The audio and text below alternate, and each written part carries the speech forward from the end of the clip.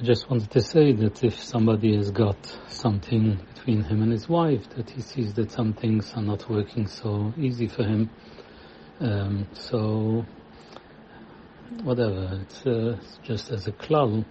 So if something has to be said in a careful, respectful way, it works the system of the sandwich system, to start with something very positive and to end with something very positive, and in the middle not to say a you statement, which is usually an attack or criticism, but to say I statement, that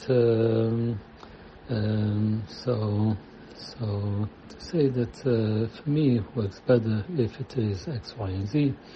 So it's not a criticism, and if the answer will be like, yeah, but it's very hard for me to do that. Okay, fine. I just wanted to express, like, but. So I thought that might be something helpful. Kol Tov. Bye bye.